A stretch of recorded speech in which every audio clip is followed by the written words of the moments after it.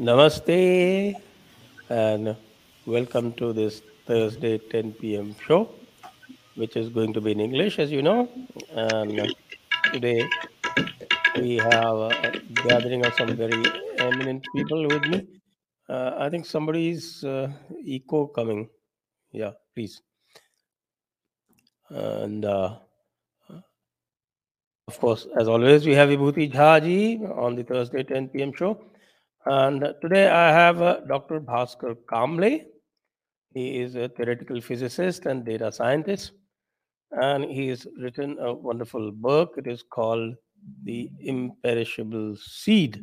And this imperishable seed actually talks about how Hindu mathematics changed the world and why this history was erased. So let me welcome Shri Bhaskar Kamble and the man who published the book, Sankrant Sanu, and Shri Vibhuti Jha. Welcome all of you to this Thursday 10 p.m. show. Dr. Kamble, we And know, of why course, this and we've been talking today? about this that Indian mathematics and the sciences associated with mathematics. Of course, there can be no science without mathematics. So we keep wondering how Europe was actually dealing in science without knowing even the basic numerals. So you say that you have the evidence, and this book actually brings forth the evidence. I have glanced through it, not fully read it. So, would you like to tell us what kind of evidence you would like to adduce? First of all, uh, why is mathematics important, and why Europe did not have it? So, yeah, first of all, thanks for having me on the show. And could you just explain evidence for which concrete thing? The evidence for the Oh well, existence of you mathematics in have India or the mentioned transmission? Yeah. mathematics and the transmission, and you talked about the Pascal's triangle, Fibonacci sequence, Rolle's theorem, Taylor series, all Hmm. this. Hmm. But of course, we Yeah. know that even the Pythagoras theorem and other things, even the basic numerals, we know that Yeah. the Europeans did not have the decimal system. Hmm. And without the decimal system, how were they conducting their sciences when they say that Europe is the land which led in the sciences? Yeah, this is actually a very, very good question. I like this question because for we keep hearing of Greek mathematics like Euclid, then Archimedes, then Ptolemy, all these people. And Ptolemy is supposed to be an astronomer also. Like for astronomy, you need to have a lot of calculations. You need to make a lot of calculations for astronomy. So all these sine tables and everything. So in the absence of that, how can you do that? So that is actually a very good question, and that actually brings us to a very interesting point of the narrative of Greek mathematics, which I would like to talk about this at some point in the show in this show. But the whole narrative in today's world is that the subject of mathematics is a European creation. It first comes from the ancient Greeks, and then it was taken up further by the modern day Europeans during the Renaissance. And somewhere we do hear a little bit about like some maybe like Al-Khwarizmi or some other people, but Indian mathematicians, they hardly get a mention in this kind of a narrative. So this is of course a very in the popular historical narratives. This is the story that is prevalent. But this is when you dig deeper into the history, you one comes across a lot of evidence that this is actually not the case. Well, I mean, historians, they know about all these things, but only that it has been somehow suppressed in the modern world. Actually, not just the modern world, but also the previous centuries. So I mean, the evidence is like there. I mean, phenomenal. For example, Al-Khwarizmi's book. He got hold of the works of Brahmagupta and Aryabhatta, which he used in his. Basically, yeah, he translated into Persian, so to speak, his version of it, and then his book referred to the numbers of India, and then like people like Fibonacci. He in the 12th century, he introduced the numbers, the Hindu numbers, to Europe, and he also called them the numbers from India, and um, and then and then there is things like the number system, and then you have the whole thing, the whole concept of algebra. In fact, arithmetic and algebra, they are very closely related, as I also mentioned in my book. So because algebra is like a generalized version of arithmetic. The arithmetic belongs to the realm of the, so to speak, the vyakta, the manifest, and algebra belongs to the realm of the avyakta, where the symbols, they refer to the avyakta. And in fact, this is very deeply connected to the Hindu philosophy of vyakta and avyakta. So these are the the aspects of the Brahman, the supreme reality. Then yeah, I mean, and then but also in algebra we see the tendency that algebra is attributed to Europeans, some Greeks like Diophantus, or later on Al-Khwarizmi. And it is just because for one thing, Europeans, they were not aware of when the first translations came. Maybe they were not aware that this comes from India, so they thought it's an Arabic creation. But then later on, with the rise of colonialism, with the rise of basically with the rise of religious supremacy, then colonialism, and these racist ideas, the references to Hindu mathematics became less and less. And in fact, I had a very funny experience. Like, I had in the IIT Kanpur alumnus group, I had posted about my book, and the book, of course, has the title, "How Hindu Mathematics Changed the World and Why This History Was Erased." And suddenly there were some people who made some ruckus that, how come you call it Hindu? They had a lot of issue with that. And we see that also in today's world, this tendency to suppress anything positive with the word Hindu. I mean, the same people will be fine with words like Hindu terror or Hindu right wing, but if you associate something positive, that becomes a problem. So these are things. Yeah. Sorry. I know that we know that the Shilva Sutras have a lot of these formulations, including the Pythagoras theorem, what is called the Pythagoras theorem. And there they used to have this system of using the string to do measurements, and that's how they were able to compute complex numbers. We also know that we had this decimal system for any number of any number of thousands of years, and you can see those numbers given even in text like Mahabharata. Whereas the Greco-Roman system of numerals, it is difficult to even add. Say, if you have to add something like 68 plus 78, maybe you'll have to use an abacus, or you'll have to do something else. And we also know that even in the middle centuries, the Indian numerals were not trusted. Not only not trusted, there was, I think, the city of Florence in Rome, who actually, their merchant guild actually banned the Indian numerals. And we also know that we have the Surya Siddhanta. We also know that we have uh, all these astronomical treatises that go back thousands and thousands of years, probably tens of thousands of years. So, with all that evidence, how did they manage to erase this evidence? Um, I think.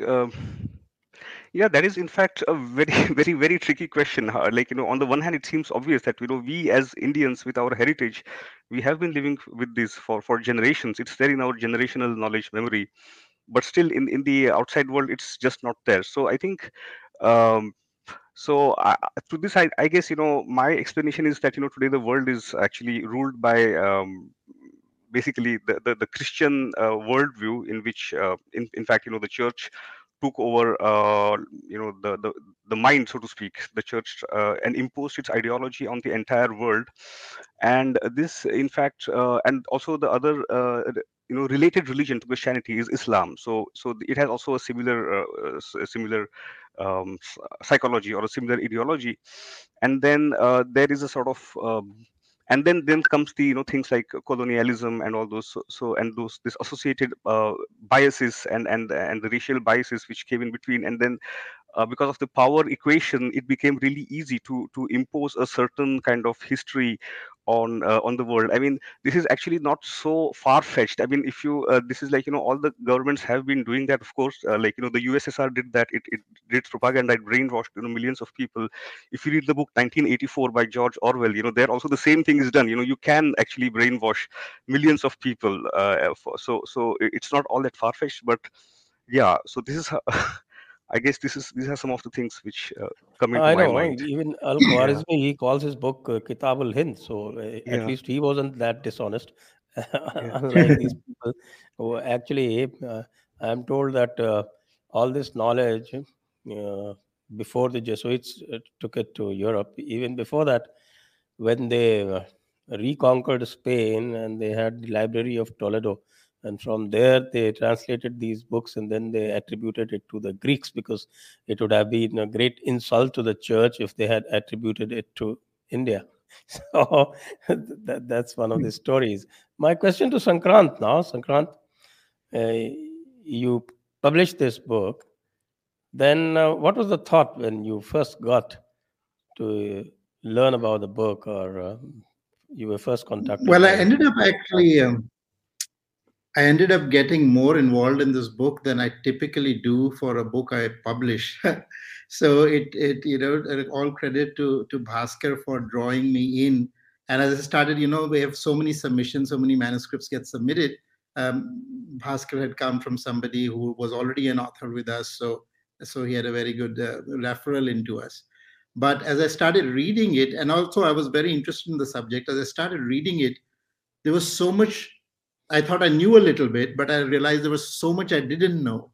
And so I kept going deeper and deeper, and I started posing questions to Bhaskar, saying, okay, tell me about this. For instance, when he started writing about algebra, the chapter on algebra, it's like, don't tell, show me. How did they write equations? I want you to go find out how they actually wrote an equation in Sanskrit, and how did the Indians actually write equations. Come up with that. I want to put the exact Sanskrit of how the equation is written into the book. So it ended up being a collaborative effort where we went back and forth for about 2 years, Bhaskar, Yeah, I almost. think so. Yeah, Yeah. a So little bit more even. it was a 2 year work where we would wrestle with things, and to a lot of credit to Bhaskar for actually taking all of my questions very seriously. And also, I would send him on rat holes of research, and he would come back a month later saying, oh, I figured all this out, we can do this. So it was very exciting book to be part of, not only as a publisher but as an editor as well. And the other thing that struck me, just to make it simpler for people to understand what the big deal about this is. And the big deal about this is that a lot of times we only look at India as having invented zero. So what really, as you go deeper into it, we're not talking about just zero, but we're talking about the representation of numbers. So right now we write a number 3251. We know that's 3251. That means each of the place, each of those digits have a different significance, which is the place value notation. Europe didn't have anything like this. Europe had Roman numerals, and if you think what's the big deal of what India did, try to multiply this number 3251 by itself in Roman numerals, Oh, right? just try to Imagine. add 78 plus 68. Forget Yeah, multiplication. exactly. Right. So they had no method of computation. They had no method of arithmetic. All they had was an abacus where they would move beads around and do the calculation, but they didn't have any algorithms. Another word that gets invented from algorithmy, actually. But they had no algorithms for computation, which means they couldn't really do any significant math, which means they couldn't really do any significant science. So this whole notion that Europeans, brought us math and science, and this is one of the ways that we got colonized, was that look how much advanced the Europeans were. They brought this math and science, and we backward Indians are learning it. In fact, the truth, as Bhaskar's book shows, is the exact opposite. Knowledge flowed from India either through the Arabs. It went to Europe, or it went through the Jesuits who came directly to Kerala because their calendar was all messed up, and so the Pope Gregory sent the Jesuits to Kerala to figure out the Hindu calendar, because the Hindus were the only ones who could figure out all this navigation. which is depending on the calendar. So from the Arabs, it goes to Europe. From the Jesuits, it goes to Europe, and then they start to erase the traces of it, and they start to erase the traces of it, and we see the explanations that major historians like James Mill, who writes literally the history of India, which becomes the Bible of the history of India, where all these people are quoting from it. All the IAS people study texts based on the when the ICS is started. This is the way that people get to know India. And of course, James Mill is an out and out racist. His explanation of why he picks, why the Hindus didn't invent it versus the Greeks, for instance, is just that, oh, Hindus are a superstitious lot, and of course the Brahmins are fanciful, and they make up all these big numbers. They say that the date of the earth is even beyond what the Bible says, which is only 4,000, 6,000 years old, of course. So it is like all this Hindu knowledge is of course wrong, because it contradicts the Bible, and the Bible tells us the entire earth is 6,000 years old. And so this is the kind of explanation that these major historians use. And then all of the histories that we read even till this date in India are just piled on top of these histories that the Europeans wrote 150 years ago. So that's what I found really significant about Bhaskar's book. Is there are history, actually there's two or three points I want to make about it before I turn it back to him, which is, one aspect was the fact that this invention of mathematics, both from notions of zero to algebra, was very closely tied to Hindu philosophy. So all of these ideas, this is why the Imperishable Seed itself is a quote from the Gita.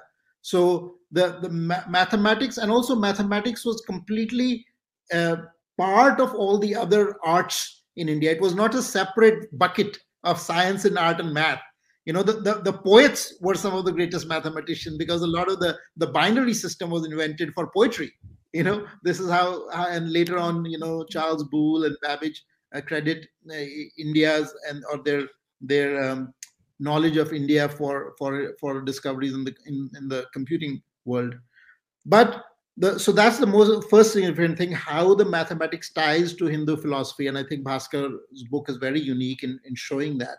The second aspect was, a lot of times we talk about this is the mathematics, but we don't talk about the topic.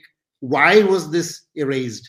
How was this erased? What was the motivation for erasing it? How did that happen? So I think that's also a very, very significant part of what the book says, is that it shows not only what existed, and it shows with painstaking detail. One of the things we did in this book was, we haven't hand waved anything. We go back to the original Sanskrit sources, we quote the text, we show the verse, we say this is how it was done.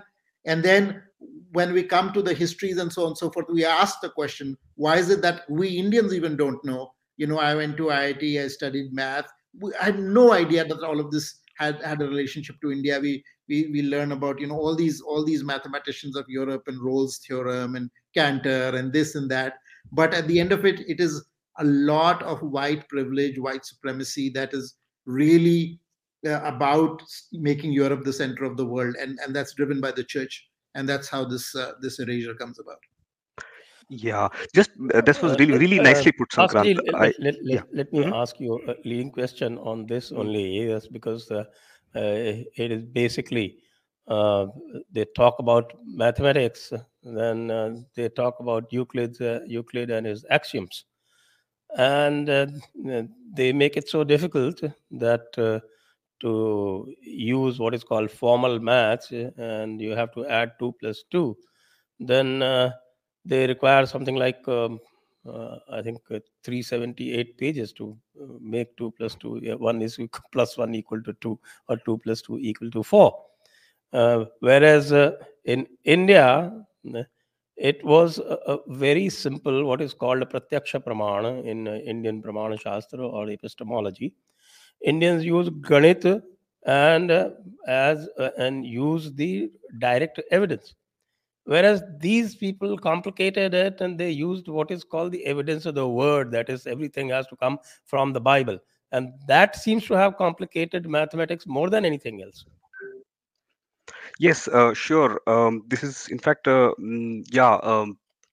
So Uh, yeah, so there are actually many many points in this statement. This is a very interesting statement, and um, so in Western mathematics, there is always this attempt to remove mathematics from the empirical. As C.K. Raju also has mentioned that very often. So and this stems from I think from this Christian notion that God cannot be the so-called God is out there. He cannot this God cannot be in this world.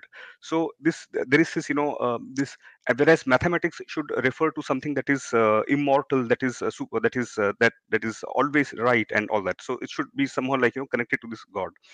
So and then so that's why then this attempt is made to remove it from the empirical. So like when you say 1 plus 1 is equal to 2, that is something which we see, but this seeing is related to this empirical thing. So it's like you want to try to remove it from that, but the problem is that you cannot remove it from the empirical world because it arose from the empirical. Okay, it arose from the empirical, so you cannot remove it. And then the other thing is that in India, like you have this, there is no such. Okay, so it's like from the Bhagavad Gita, for example, there are statements like Vasudeva Sarvam, or else Sadasa Chaham Arjuna. That is like Vasudeva Sarvam. Everything is Vasudeva. So in this, you don't have this like taboos against the empirical. So that sort of a thing is there, and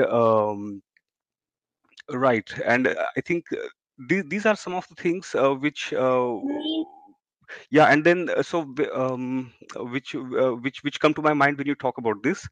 um, right, and that of course makes mathematics much more difficult. Oh yeah, and one more thing which I would like to add in this is that this separation from the empirical gave rise to this mathematical notion of proof, where everything is supposed to be axiomatic. And then what happens is that in the 20th century, even earlier actually, like with the rise of colonialism and with the this discipline of history of science came into being. So they remodeled all the texts of Greek texts like Euclid, Archimedes, so to speak, in a way which fits in with the the version of mathematics which they want to propagate as like the Western way of doing mathematics. So, so for example, if you look at the text of Euclid, Heiberg, he wrote the critical edition of Euclid sometime in the 20th century in Greek, and there he also makes this sort of he makes a selection of only certain manuscripts. So with Euclid, the problem is that Euclid, Archimedes, the problem is that there is all these manuscripts, they come from around the 5th century CE of the current era, whereas Euclid lived sometime in 300 BCE. So there's more than 800 years in between, and it has been edited by several other people like Theon or several other like mathematicians in between around that time, and also later by the Arabs. So you have a multiple number of manuscripts for the so-called Greek mathematicians, and he chose only those manuscripts and also edited them also in a way that reflects this mathematical notion of proof in this very final version. He presents him in this very final version, and then this notion of proof and this supposed cleanness of mathematics became in a way to invalidate other mathematical systems like the Indian system. So yeah, these are some of the things which I can which come to my mind with respect to this topic. Right, yeah. I mean, that was quite evident the way it has been done. If our audience is wondering what we are talking about, we are talking about this book. This is called The Imperishable Seed, and written by Dr. Bhaskar Kamble, who is there right in front of us. And this talks about how Hindu mathematics changed the world and why this history was erased. Uh, uh, One very interesting other aspect is the transmission of calculus and how the West came to own calculus. And whereas we know that the sign tables are very much there, even with Aryabhat. Would you like to detail that out a little bit? First of all, for the layperson I'm talking about, we might all know it, but the layperson doesn't know why calculus is important. So could you just tell something like in a brief manner, first of all, why calculus is important and how India is the one that invented calculus, Yeah, how so I can West give you right. appropriated it, Okay. and how it contributed to their science and suppressed our science. So you have a very popular channel, Jaipur Dialogue. So you have thousands of subscribers. So like they get recommendations 8 from lakhs on. on today's count. Yes, 8 Yeah. So lakhs. okay, this, yeah. So they get recommendations. So these recommendations are based on certain algorithms, and these algorithms are in turn based on like maximizing certain or minimizing certain functions, cost functions. So there itself you see the use of calculus in optimizing problems. For example, this is one thing which and then it's like everywhere, of course, in other cases, like when you consider astronomy, for example, and all other fields, economics, calculus is there in a very widespread, used in a very widespread way. um, and uh, and in fact, yeah. So the thing is, if you go back to the history of calculus, it's not the Kerala mathematicians who invented calculus only. I mean, it has a long history going back to the time of Aryabhatta. So he gave a table of sine, the sine function, in his Aryabhatiya, and with his notation, he gave this sine tables for 24 angles. Now the beauty of this table is that it is not just a list of sine values, but it's a second order sine differences.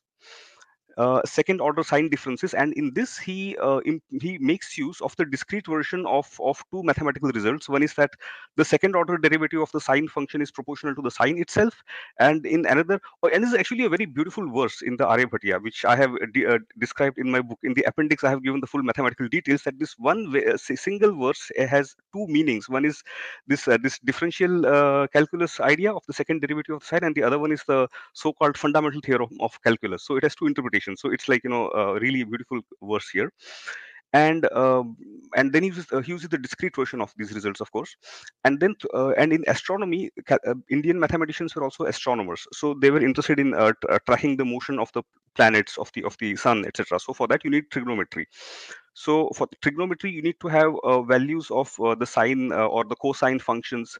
You need to have accurate values of that, and for accurate values, you need to have also an accurate value of pi, circumference to diameter ratio. So they came up with various schemes. Maybe they would increase the number of angles for which they would tabulate, or they would make interpolation formulas, and they would yeah. And so interpolation formula, Brahmagupta, for example, he gave a second order interpolation method, which is equivalent to the Newton Stirling approximation. And then Vateshwara, he gave a list of sine values to much high accuracy. And this was like long history of this development in this field. And then in Kerala, and then yeah, in North India, unfortunately the Islamic invasions happened, so basically the mathematics development, etc., stopped there, as Al-Biruni explicitly mentions. And but in Kerala, in the Vijayanagar Empire, this went on. So there you had the mathematicians like Madhava and his lineage, Madhava, Nilakantha, and Jeshdeva, Parameshwara. So they carried this legacy of forward. Okay, and then they were interested in getting these values of the trigonometric functions, values of pi. And so in the process, they came up with these ideas, these concepts of this infinite series for the the sine function, for the inverse tangent function, cosine function, for pi, and a lot of other series things, and things like like how the volume and area of a sphere, things like that, which we teach today in calculus courses. And at the same time, Europe was in search of the sea route for India, and Europe found that with the help of Vasco da Gama, who in turn found it from an Indian. So but unfortunately, or fortunately or unfortunately, they did not have any good navigation techniques, because even they were helped by this Indian guy, and he used navigation instruments for guiding them. And Vasco da Gama is known to have brought some of these instruments back. And uh, yeah, and so they wanted this mathematics information for the navigation. For navigation, you need knowledge of astronomy. And then so they were interested in this. And at the same time, the church was at the same time carrying out its reform, calendar reform. So Christoph Clavius was assigned as the head of the calendar reform, and he was a trained mathematician. He was a Jesuit priest, and he trained several Jesuit priests, and he sent them to India. Like Matthew Ricci is the most well known of these. They were all trained in mathematics from him, and yeah, they went to India, and then they are known to have, and the Jesuits are, they have sent Sanskrit texts. They were on the lookout for mathematical knowledge, and they sent this knowledge back to Europe. And then in Europe, all these mathematicians whom we know, like Galileo and all that, they were in close touch with the Jesuit sources, and then essentially. Essentially, this knowledge trickled down through like Galileo, Torricelli, Cavalieri, and all these people, Isaac Barrow, Newton, and Leibniz. Also, he was also in close touch with the Jesuits. There is a huge correspondence between him and the Jesuits. So, and yeah, so this was the basic history of the transmission of calculus. So I would also mention that the calendar reform then shortly took place after that, and there was a whole lot of activity in Europe from around the 17th century or so. So look at the timeline also. This Christoph Clavius sends the missionaries to India, and to Kerala, in fact, Cochin, which is the epicenter of the Kerala mathematics. And in a few decades after that, you have all this Galileo and all these people springing up, and all this mathematical results. Leibniz coming up with his a series for pi. Then you have all this Taylor series, and you have all this Gregory series, and you have this astronomical models like from Tycho Brahe. His model was the same as the one by Nilakantha. So yeah, I mean, I would also mention that this is like very, I mean, it's like extremely strong evidence that the calculus was not an original development in Europe out of nowhere.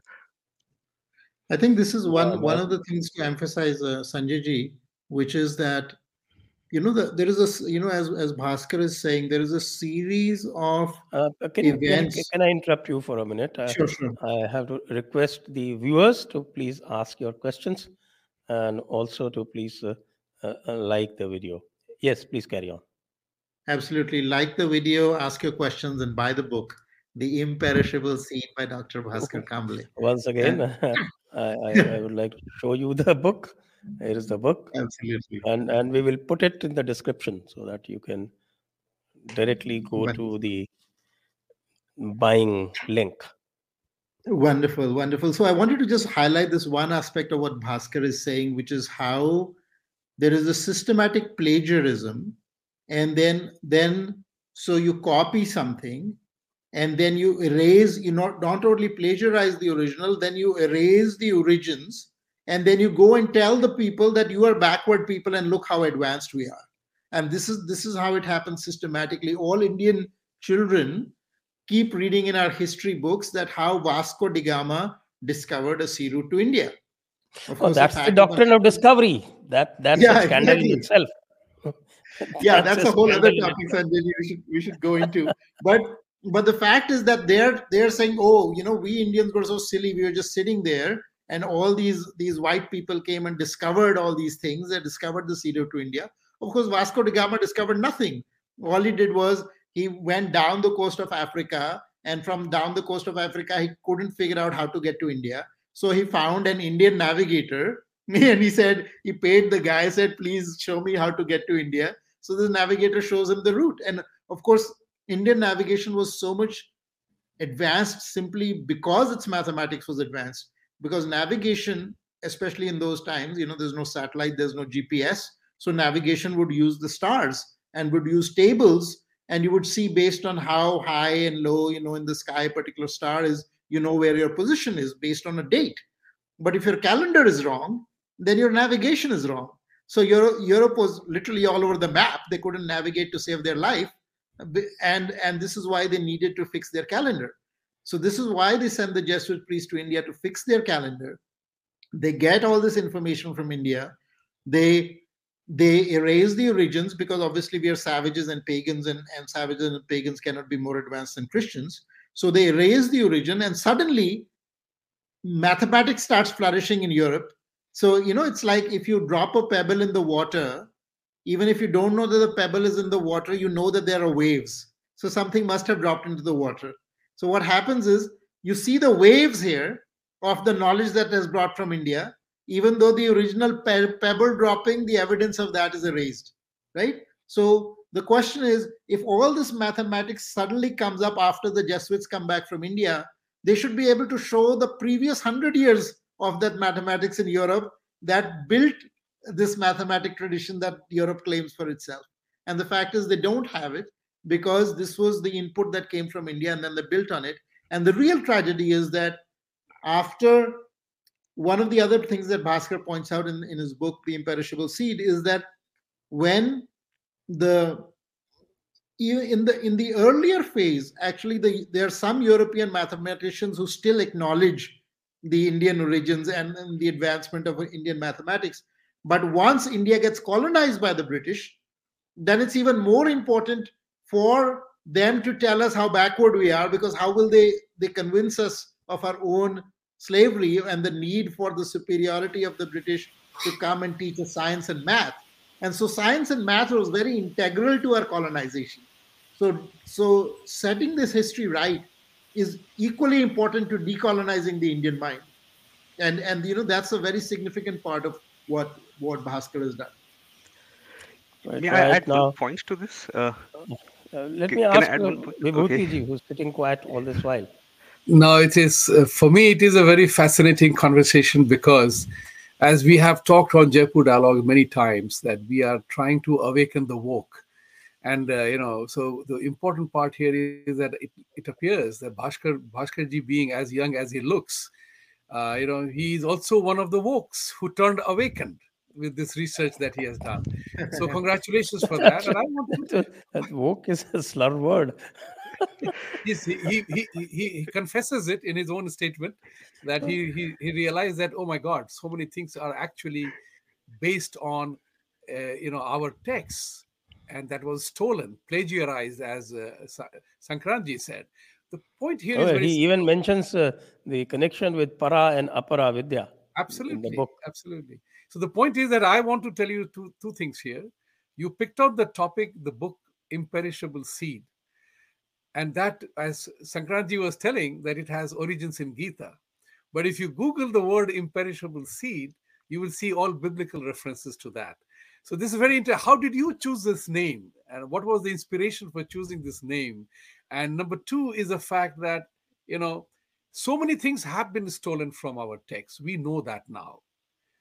So it is you I congratulate you for doing this work. And I want to tell you this very simply, that I'm going to buy some of these books and give it to some of my American friends, because it's important for them to know that too. I mean, this is one thing that I can easily do, is to share it with my mainstream American friends that, hey, we Hindus are not what you think we are.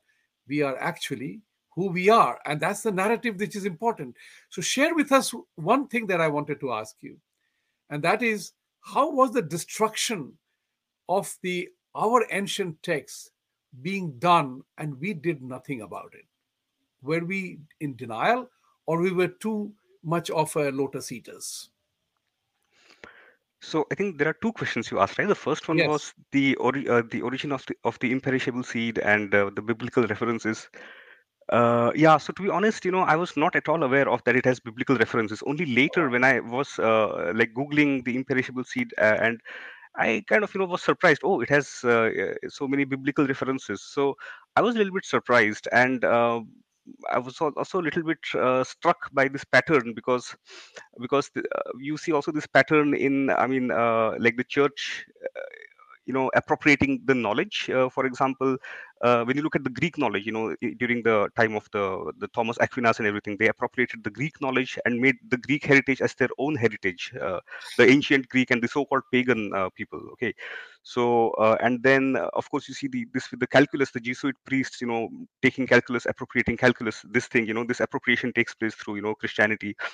And on the other hand, also in India, you have other kinds of appropriations. Like the churches are built in the form of temples to hoodwink Hindus, and the priests are dressed like Brahmins, and their songs are like Yesu Sahasranam. This kind of appropriations we hear of is also going on. So I really had to think of these kind of appropriations when I saw this biblical reference to the imperishable seed. It was a little bit of an like a yeah unpleasant thing for me to see that. But I think if we are on the right path, I think the imperishable seed will be known more for its reference to Bhagavad Gita than the, because in the Sanskrit it is called bijam avyayam, which refers to the imperishable seed, the avyay bij, and this has a very very close philosophical relation to the subject of algebra. And if you look at Bhaskara and um, Narayan Pandita, their definitions of algebra, it is really like a double meaning. One meaning is on the mathematical level, and the other meaning is on the metaphysical level, where they speak about avyakta and the vyakta. They speak about from the avyakta comes out the vyakta, and it is similar to what we have in the Bhagavad Gita in some of the verses in chapter 9. Avyaktad vyaktayah, something like that. From the avyakt comes the vyakta. So this was one of the things which made me choose the name, the imperishable seed, and this would be the, I think. And your next question was, how come we did not do anything about this appropriation when these texts were being taken? Yeah, this again is a. Mm, I think because I think when the British were here, they were really smart. I think I mean, they used very time-tested techniques of colonizing the mind, and they realized that the Indians, if they know about their history, then it will be difficult to colonize them, because why would they want someone who are like second-hand copies of whose knowledge is a second-hand copy of their knowledge. So they had to hide this, the source of knowledge from the Indians, that you are you are really you had a heritage of knowledge. So they were quite successful in doing that. I mean, with the writing of histories like James Mill's history, which was in turn rooted in the Christian supremacy of yeah. And then and then they would also, one favorite ploy they used was choosing certain people to act as the intermediaries between them and the natives. And these people would convince the others of the superiority of the British, and the notions that the Indians are superstitious, they are lost in superstition, and they are very backward. So and one such famous name which comes to my mind is Raja Ram Mohan Roy. Of course, like he was the classic Indian intellectual. And why do we even have to go so far back? Why do, we can even just look at today's world. I mean, you have all these intellectuals in India, not just in the world of journalism and media and politicians, but also like established university professors, even mathematics professors. Yeah, I mean, they will never talk about things like they won't have any problems with things like the Pythagoras theorem, even though Pythagoras, there is no proof that he discovered this theorem or he proved this theorem. So we have to like really see it in this way, that somehow the mind of the Indians got broken, the spirit of the Indians got broken through centuries of Islamic rule, and then through centuries of propaganda by colonialism. And then it is really an uphill task to come out of it. I mean, of course, we have to also take responsibility for this to come out of it, and we have to do our bit to see that this is reversed, this trend is reversed. Right. One of the interesting things is when you're relating the philosophical underpinnings of Hindu mathematics, is a subchapter called Quantum Mechanics and the Hindu Concept of God. Would you like to elaborate that a little bit? uh, Once again, reminding the viewers, please do ask your questions.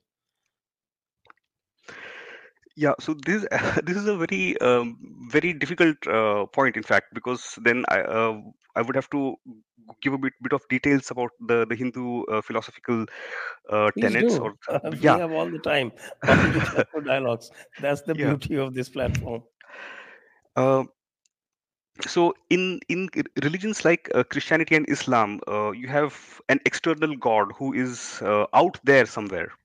Okay, but in the Hindu philosophy, you don't have this God, so to speak. In like the Christian or the Islamic God, you have something like you have something like this supreme reality, which is given the name of Brahman.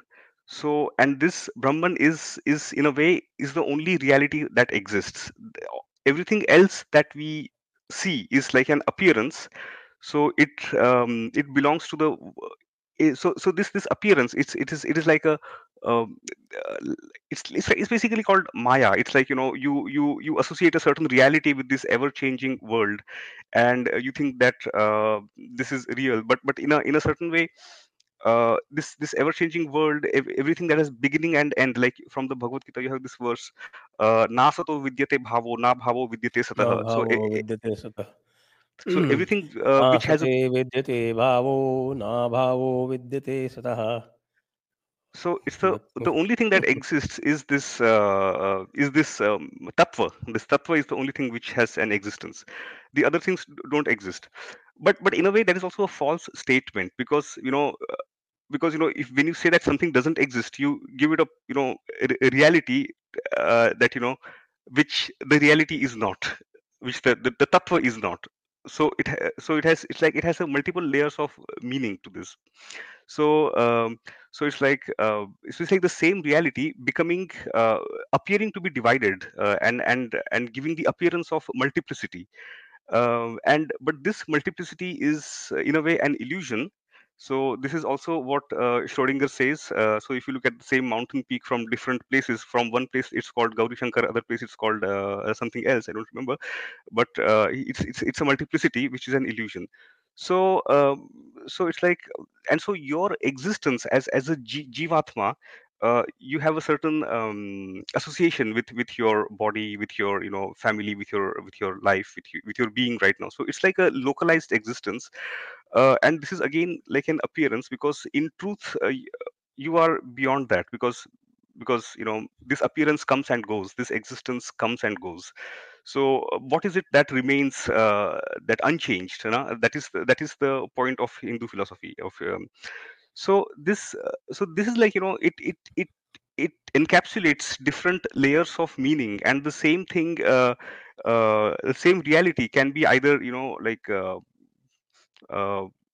it yeah, it's like so Brahman, this Brahman, or this Paramatma, it has different aspects like Vyakta and Avyakta, like we said. So, and these concepts of para and apara prakriti, and but they are the aspects of the same divinity. Okay, so which appears to be divided. So, and this was an aspect of Hindu philosophy which was radically different to the Christian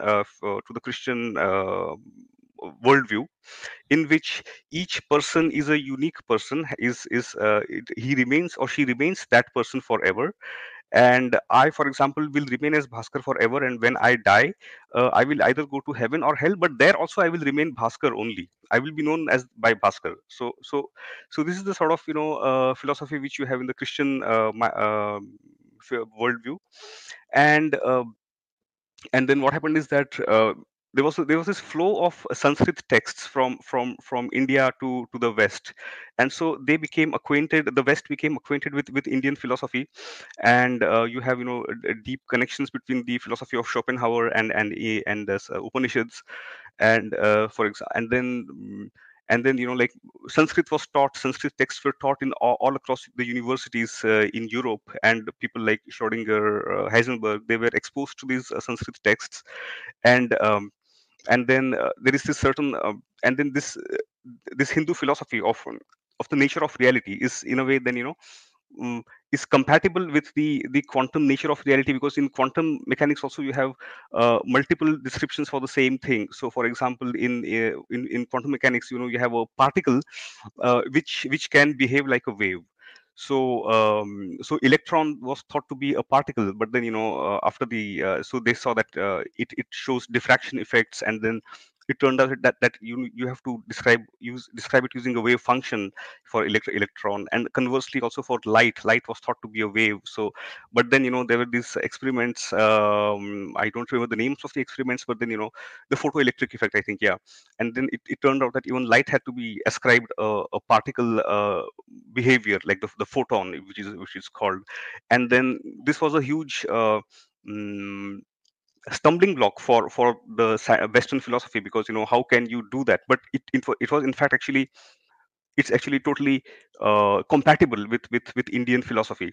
So these are some of the things that, I mean, is really, I find it really difficult right now to describe this properly, but because it's a bit tricky to talk about these things. But roughly speaking, this would be the explanation. I hope it has been useful. Maybe your next book will be about that. If you're having a difficulty talking, maybe you will write the book about that. I'm sure Actually, I have written uh, it better in my book than I have talked about it right here. at the best of times, it's not easy to describe quantum physics because the idea of superposition is intelligible only to those who have some kind of a schooling in Advaita Vedanta. And both Schrodinger and Heisenberg were accomplished Vedantins also. And that was probably one of the reasons why they could figure that out. So I think there are very few questions. So we leave the task of asking some tough questions to Vibhuti ji. No, this, as you said very correctly, that you have to have the knowledge to ask a question. But I'm driven by a teaching that I received from my teacher. You ask questions. You don't ask questions only after you have understood everything or you didn't get anything. So in my question is based on total ignorance, and it's mostly driven by political element of that. Yes, we have, Indians are known to be very. You've crunched numbers for a living, so I I think you can did. ask. I did. I mean, we studied under Professor Dandekar in the quantitative methods in economics. Was the first time my batch was introduced to that in the college, and we knew very little about it. But important part here is very simple. It's again, I go back to the thought process. The thought process is that we as a people will have to now study these books, the Imperishable Seed, the or so many books that have come about, and we have to begin to create an actionable platform. So, Bhaskarji, how would we create an actionable platform based on what people will read from your book? What is the actionable agenda that you will share with all the audiences that are listening to us today? I think this has to be a joint effort. So I am already working. Sankranchi and I have discussed some ideas together on this, and I think Sankranchi also has some plans along this direction. Um, yeah, I think Sankranchi, maybe you can answer this question, Absolutely, Sankrant. yeah. You have. I think the main agenda is really about decolonizing the Indian mind, and this is the root cause of so many of our problems. There was this, I think, Australian academic who was saying that Indian intellectuals go all around the world attacking India. It's a very rare thing, and one of the reasons this is happening is because the whole colonial education has kind of pitted Indians against Indian culture as the root of our problems. There's this laundry list of, sati, dowry, caste, all this, and this is what is ascribed to India. The atrocity literature. Atrocity literature, right? And that's how it's defined not only for outsiders but also for Indians. So the jada of the problem, the root of the problem is actually in Bharat. तो हमको क्या करना है कि भारतवासियों को पहले मुक्त करना है ये जो उपनिवेशिक जो the whole colonial mind that is caught. And this is why I love Bhaskar's book, because you can give it to your most secular friend as long as they're open minded.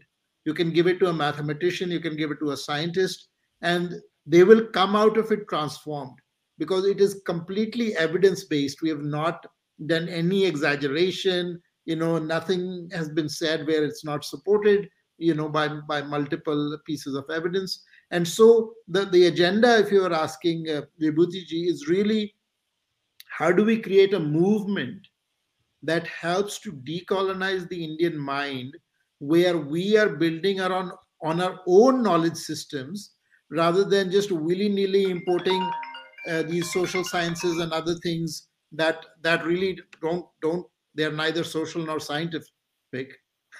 and and so how do we actually create a system where we have a generation of Indians which is now finally rooted in our own knowledge systems, and then they're representing us to the world and telling the world about our wisdom rather than going around the world and bashing us. That's right. One more observation, of course, is that is Dr. Kamble a bit soft on the church? Is he? Because I am used more to Dr. C.K. Raju, who goes hammer and strong against the church.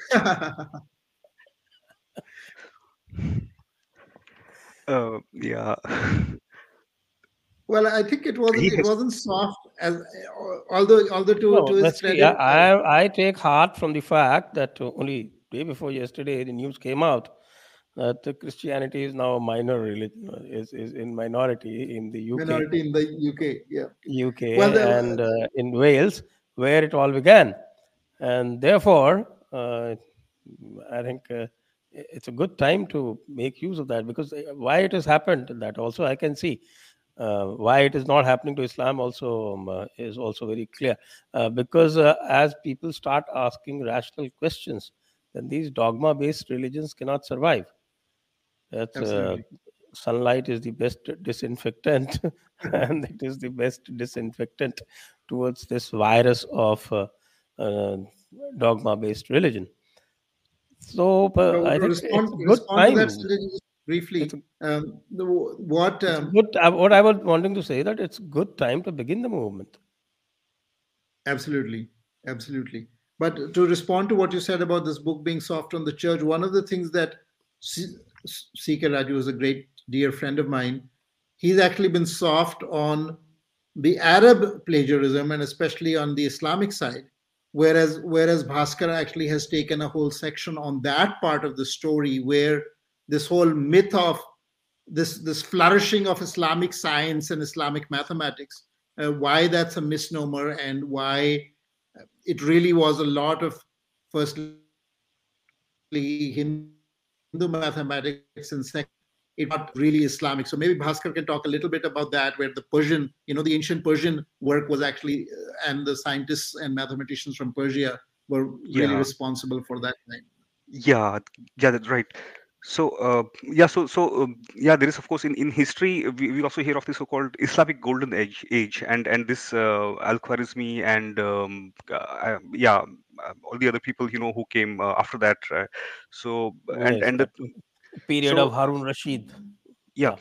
So the thing is that uh, so so the and what we don't hear about all this is that the mathematics that is we hear in the so-called Islamic Golden Age, it comes from the mathematics of Aryabhatta and Brahmagupta. So after Sindh in Pakistan, it fell into the hands of the Muslims.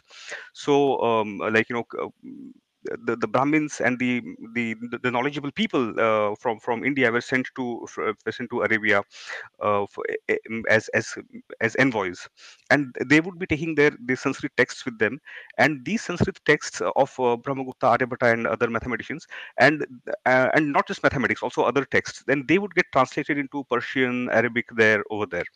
And then there was also a political aspect here. So the Umayyad Caliphate, it was overthrown by the Abbasid Caliphate in, I think, in 700 CE or so, or sometime before the so-called Islamic Golden Age, and they had taken the help of the Persians, and so 740. yeah.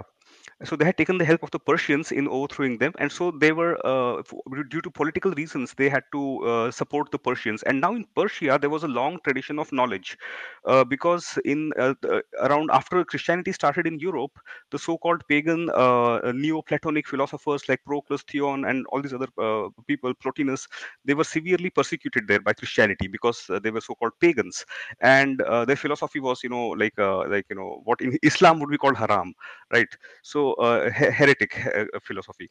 So they were persecuted, and they went to Persia, to Iran, what is today Iran, and there with the they st- so this school of knowledge, which is so called Islamic golden age, it also builds up, draws from their sources.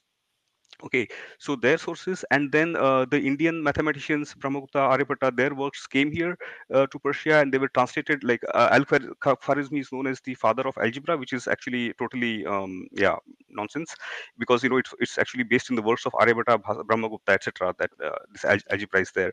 And then one other misleading thing is that it is called the Islamic golden age, and it makes one think that Islam had something to do with this. But of course this is not the case, because if it had to do something with Islamic philosophy, then it would have existed all over the world where Islam exists. Why did Islamic mathematics and science flourish only in that geographical region? As I said, it is because of the Persian knowledge tradition from the Neoplatonic philosophers fleeing Christianity and the Hindu texts which came there. This was one thing, and then the second thing is that this political factors which made them support the Persians. And if it had been really connected with Islam, in why did it stop after the fall of the this caliphate there, when it was overturned? So basically this political factor was no longer valid, and so and then Islam unfortunately took over the whole region, and then it sort of it finished off the Islamic golden age itself, because many of the philosophers of the so-called Islamic golden age were actually uh, they had to be very careful about what they express, because their philosophy was based on the philosophy of the Neoplatonic philosophers, which in turn was based on the Vedantic philosophy. So they had to be really careful, and so these are some of the things regarding the Islamic golden That age. was also had to do with that internal struggle that happened in the Arabia between the Asherites and the Mutazallis. Of course, that's a different chapter. And I did. I think there's a conversation between me and Dr. Raju where he had to agree to my viewpoint. He rarely does agree to anybody else's. But that was one great accomplishment of mine, where I could prove to him that Sufism is not really what he thought it was. Uh, so I think the time to go to the audience questions, and I'll give the